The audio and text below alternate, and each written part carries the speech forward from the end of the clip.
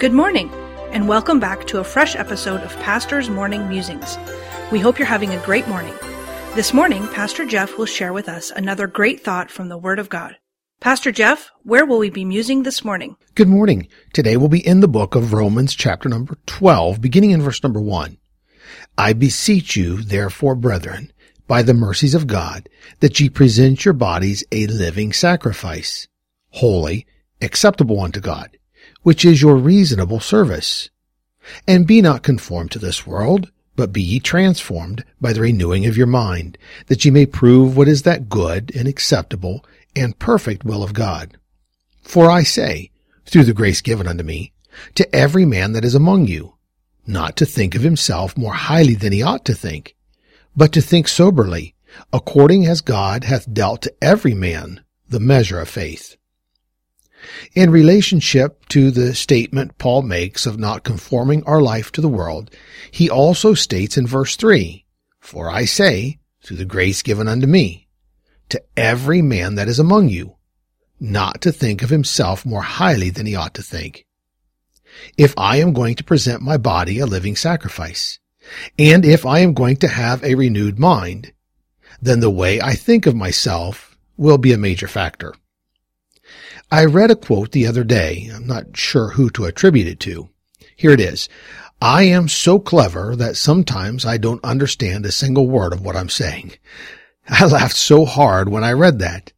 I guess what that quote means is that in reality, we think of ourselves more highly than we should. Humility is an important ingredient into the Christian's life. There is a sincere humility and a humility that is not sincere. In many instances, when we simply put ourselves down verbally, that is pride working. I have heard it called false humility, and it even fools us into thinking we're humble. I cannot give a proper explanation of humility in a 3-minute musing, but what we can do this morning is stop and think about our lives individually, not comparing ourselves with each other, and decide if we even want to have the attribute of humility in our lives. True humility, I think, starts with a renewed mind and a willingness to be a living sacrifice to God.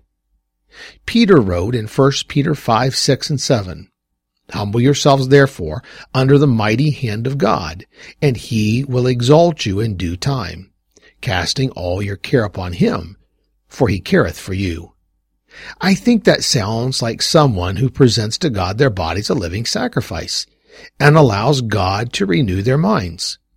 It all starts with our relationship to God and what we allow him to do in our lives.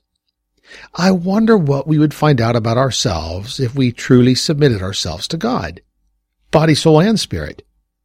I wonder what we would realize about our own pride if we would truly learn godly humility. Another one of those thoughts that are good for us to muse on every now and then. The preceding program was produced by Dr. Jeff Harris, pastor, author, and chaplain. Please tune in again tomorrow morning for another fresh episode of Pastor's Morning Musings.